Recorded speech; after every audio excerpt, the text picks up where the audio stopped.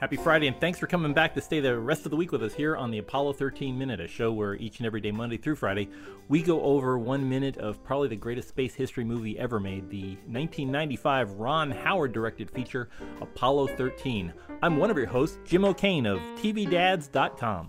And I'm honored to be your other host. I'm Chris Henry from the EAA Aviation Museum. Honored, I don't know. Or cursed, I don't know. No, I'm honored. I love it. Something you did in the past, I don't know. But it's it's good because we get, this is a great how-to. This is the YouTube video of the movie. It's how to build a lithium hydroxide canister for your lunar module. A DIY experiment. Yeah, exactly. And like every other home improvement task, you need a lot of duct tape, some plastic bags, and just make sure you don't spill anything. and something goes wrong. It always does. Oh yeah. You're not gonna. You better have spares of whatever you're doing. So this is a great little thing. And over on as I can strongly recommend, if you visit our Facebook page on the Apollo 13 Minute Mission Control, I posted a picture from the mission report of Apollo 13 that shows this actual canister of what it's made of, how it's built, and how it plugs into the rest of the system. So it's a pretty neat little picture that NASA drew of understanding why things are the way they are, and it's a brilliant piece of work. And Chris, you said that you worked on a project that kind of imitated this little thing. Yeah, absolutely. We had an experiment that we did, and it was not a replica of this, but the scenario in college was basically this scenario, and we had to build something like this. But what we did was we had walkie-talkies, and your partner would go in another room, and we'd be in a different room, and through walkie-talkies they would try to walk us through building what we needed to build. Oh, cool. And it was interesting that a lot of times it did not end up how it was supposed to look according to plans. And that's something that I think, at least I missed, is they actually built what the thing was supposed to look like. They did it according to what the engineers were calling up to them, and it worked and everything. That sounds pretty easy, but think about this: you're not building something that ever existed before this. I mean, you're for lack of a better term, jerry-rigging something, and you're doing it with somebody thousands of miles away telling you how to put it on and where to put it and everything, and they still managed to get it right and get it correctly installed. I mean, to me that's amazing. Yeah, I mean, I think one of the things that modern audiences have, well, why can't you just text it to them or send them a picture? And there wasn't anything like that to go inbound. It was only, I mean, they could work a couple of dials on the control panel, but the idea of being able to send an image, which is what they do nowadays on the space station. They will send up a complete list of instructions and update their manuals, and nobody has to tear much in the way of duct tape. But this was just a brilliant, simple solution. And let's go over how this works. What's happening is, as we talked in a previous episode, lithium hydroxide pulls, even more basic. Carbon is one of the most versatile atoms around. Most versatile, it can form so many basic molecules. So a lot of things stick to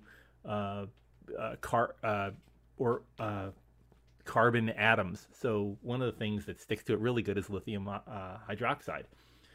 So what you do is you take a big box of lithium hydroxide, and if you pump air over it, it'll suck anything with carbon into the lithium hydroxide, and just turn it into a hydrocarbon, and which is hydrogen and carbon atom, and so basically pulling it out of the atmosphere. And there's a flow that goes through the lunar module.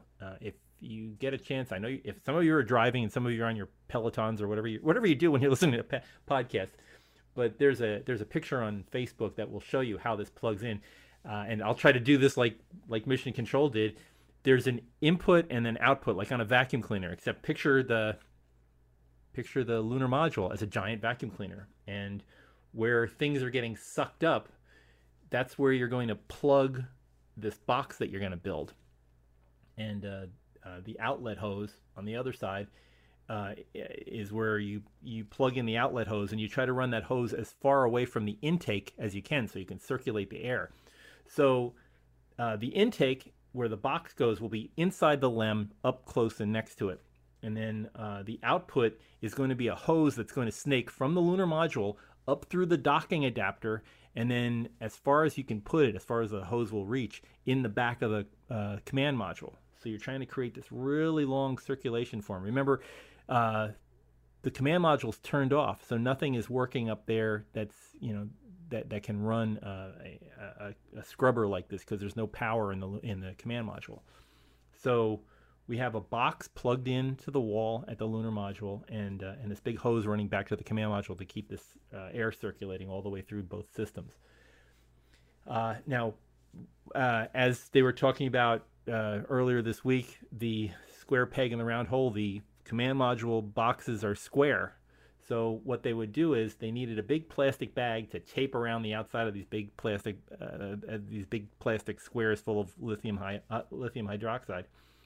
And the place where they could get the plastic was from another part of the ship that carried the spacesuits. The spacesuits are several layers deep, and one of the big things in a spacesuit when you're wearing it is the plastic that goes around the liquid cooling garment, the LCG. That's when you wear a spacesuit. You get hot because it doesn't let you sweat. It doesn't let any air circulate inside the suit to cool you off. So what happens is you put on a liquid cooling garment that it's a big pair of long johns that has tubes running through it, and they pump cold liquid through it, and that keeps you cool while you're inside a hot spacesuit. And that happens to be in a gigantic garment bag, like you get at the dry cleaner. So it's a big piece of plastic. So what Mission Control had to tell the Apollo astronauts to do is take the big garment bag off of the liquid cooled suits and wrap it around these square lithium hydroxide canisters from the command module. Tape it all together. Just wrap the tape around a bunch of times. You'll need, like, as they say in this particular minute, they say you need a good size arm length to wrap around this big box-like shape of the lithium hydroxide canisters.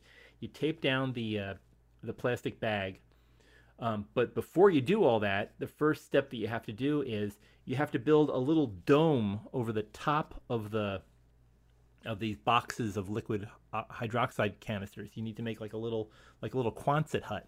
Otherwise, the bag will, when you plug in the vacuum side of it, the lunar module's fan will suck up the bag, and it won't be able to transfer the air from the hose that's coming in from the command module into the lunar module. So what you need to do is build a little dome. So as they talked about in the past minute, they said rip the cardboard cover off the flight manual. It's a nice sturdy piece of cardboard, and bend it into like a curved shape. Put that on top of the lithium hydroxide canisters, and that's where the intake hose is going to go. So it's very Rube Goldberg, but it works. And when you see how the different parts work, especially, and I can strongly recommend going to the Facebook page and looking at that picture. When you see how that's all set up, it's brilliant, and it's very simple. But trying to describe this on our podcast, I realize how difficult it is to explain the shape and what each part does in visualizing it. That is something else. And I wonder, like, did they have time to bench test this thing? I mean, they must have somewhere, right? Well, they in the movie they say they didn't check it. They didn't check it against any hardware. They didn't know if it would work against actual, like, they didn't check it in an actual lunar module. I think what they did was they tried to figure out where everything would plug in, and they had parts of it in the simulator. But actually testing it I guess other than testing that the air flowed through it, obviously building that dome on the one side of the hydroxide canisters where the air was getting sucked into it, that might have been a trial and error thing where you build something and put a plastic bag in, and then if you've ever used one of those Seal-A-Meal things where when you apply vacuum, everything just gets really tight around it. So I think once they turned on the vacuum and saw the plastic bag cut off the circulation from the hose, they said, oh, we're going to need to put something in there to keep it from collapsing. But it's just brilliant in its simplicity and its relative ability. I think if you have the parts, and like your experiment, Chris, I think if you had the parts and you had people on the ground who could walk you through what the thing looked like and where the different pieces were supposed to go, I think it definitely, well, as was proved, it did work, and they could change out those canisters several times in getting this done. But imagine trying to put this together in zero gravity with everything just kind of bobbing around, and there's 3 people, crammed into a lunar module while you're doing this, and you're starting to feel the effects of being where you are. You're probably tired from a couple days and not sleeping, and the carbon dioxide is up to 0.5%. So it's probably not a fun time, and freezing cold. Burr. So the one thing I have to say is when we talked to Fredo, according to Fred Hayes, he knew this was serious, but also he said he was not worried about once they had a plan when Jim and Jack started building this thing, that it would be fine. So he went to sleep. And I don't know if that's because of the effects of what they were breathing up there or whatever, but he said he slept through part of it. And, wow. Yeah. Actually, that might have been a good thing, because if you have 3 people working on it, it's like having, that man month thing where if it takes one man an hour to dig a ditch, then it should take 3 men, 20 minutes to dig a ditch. It's like, no, it doesn't work that way. You got to have, I guess, if Jack and Jim were working on the thing by themselves and had Fredo out of the way, that might have been easier. It is fascinating, though. This is one of those things, and I've talked about this on my other show, on the Andromeda Strain Minute. There's this idea, and what really is compelling in this film is that you look at it and you think, wow, these guys could figure out something like that. I wonder if I could be that clever. I wonder if I could be part, and it really, I think it draws you in going, well, how are they going to solve this one? And then when you see how they're solving it, and and especially if you're watching this on repeated viewings, you're like, oh, that's how they figured it out. Oh, that's how that works. And it's, that's the beauty of this film, is that it gives you the idea, well, gee, I don't know if I have the smarts to be working in mission control, but I would love to be part of a team that can solve problems like that. That's like an amazing skill. And unfortunately, they had guys that could solve these kind of problems. Yeah, it's still one of my life dreams to go work in mission control. Just to press the push to talk button. Oh, absolutely! just to be Capcom, I'd love to just do that. just to tell somebody their go. Your go. Yeah, that, and so I'll tell you a funny story. First time I ever talked to Gene Kranz, I called, left a voicemail when we were inviting him. We were gonna try to host a reunion for Apollo 13's anniversary, the 45th anniversary. Yeah. And he called me back on a portable phone, and was not ready for that phone call. I did not know he was going to be calling me back at that moment.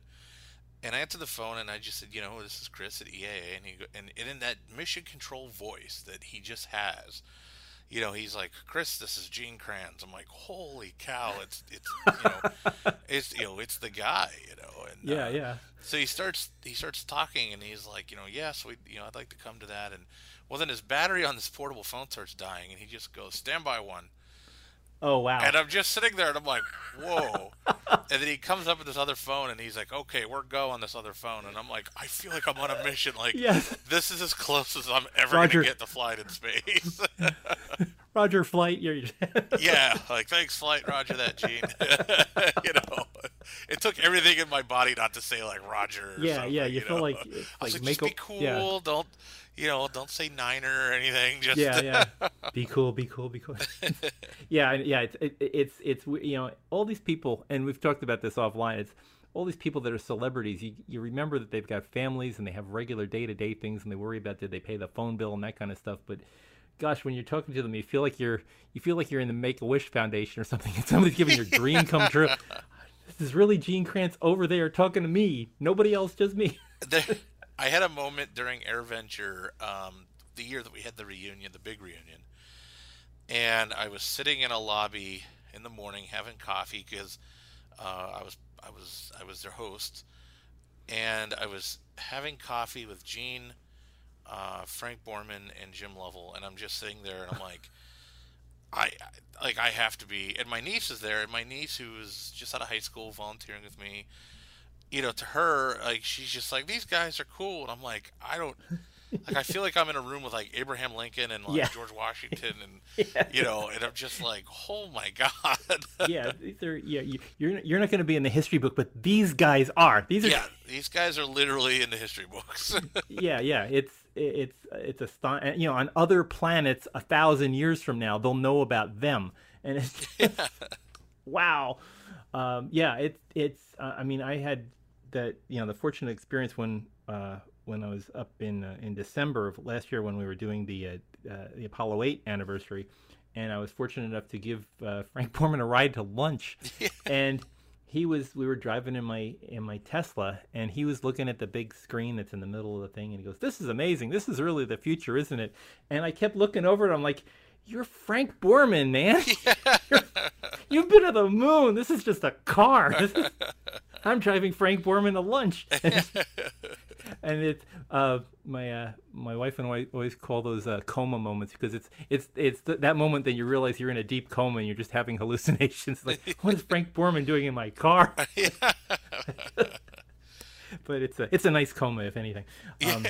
That's I know we're kind of far afield, but it's interesting seeing all these people, especially when we talk about during the production of this, that actual real live astronauts were guiding Ron Howard and Tom Hanks and the crew and cast there to make it as real as as commercially possible. You can't make this a documentary and have everybody say everything word for word, because there has to be drama, there has to be a presentation. You're telling a story, but the idea that the people that were involved in the reality, the real historical events, are giving a little bit of a clue. It's like having it's like having Ulysses S. Grant explaining Shiloh to you, and it's like, well, if you move the horses that way, they're a little bit that and it's brilliant. It's just it never ceases to astound me when you watch individual minutes of this movie, even something as simple as trying to build a box wrapped in plastic 100,000 miles from the desk that you're sitting at. That's just that's mind-boggling in itself. Well, I don't know how much of the minute we actually covered, but I think we talked a bit about the main topic of it. I promise next week we'll get to more of the meat of what's going on as things are getting worse and worse to get the race against time to get this box plugged in. But I think this is a pretty good minute and a great way to end the week. So for folks listening to, if you like the past 89 minutes and you like this 90th minute, here we are an hour and a half into the movie, so we're getting closer to the end. But if you'd like to listen to previous episodes, please check us out on the big site, Apollo 13 Minute, Apollo13minute.com.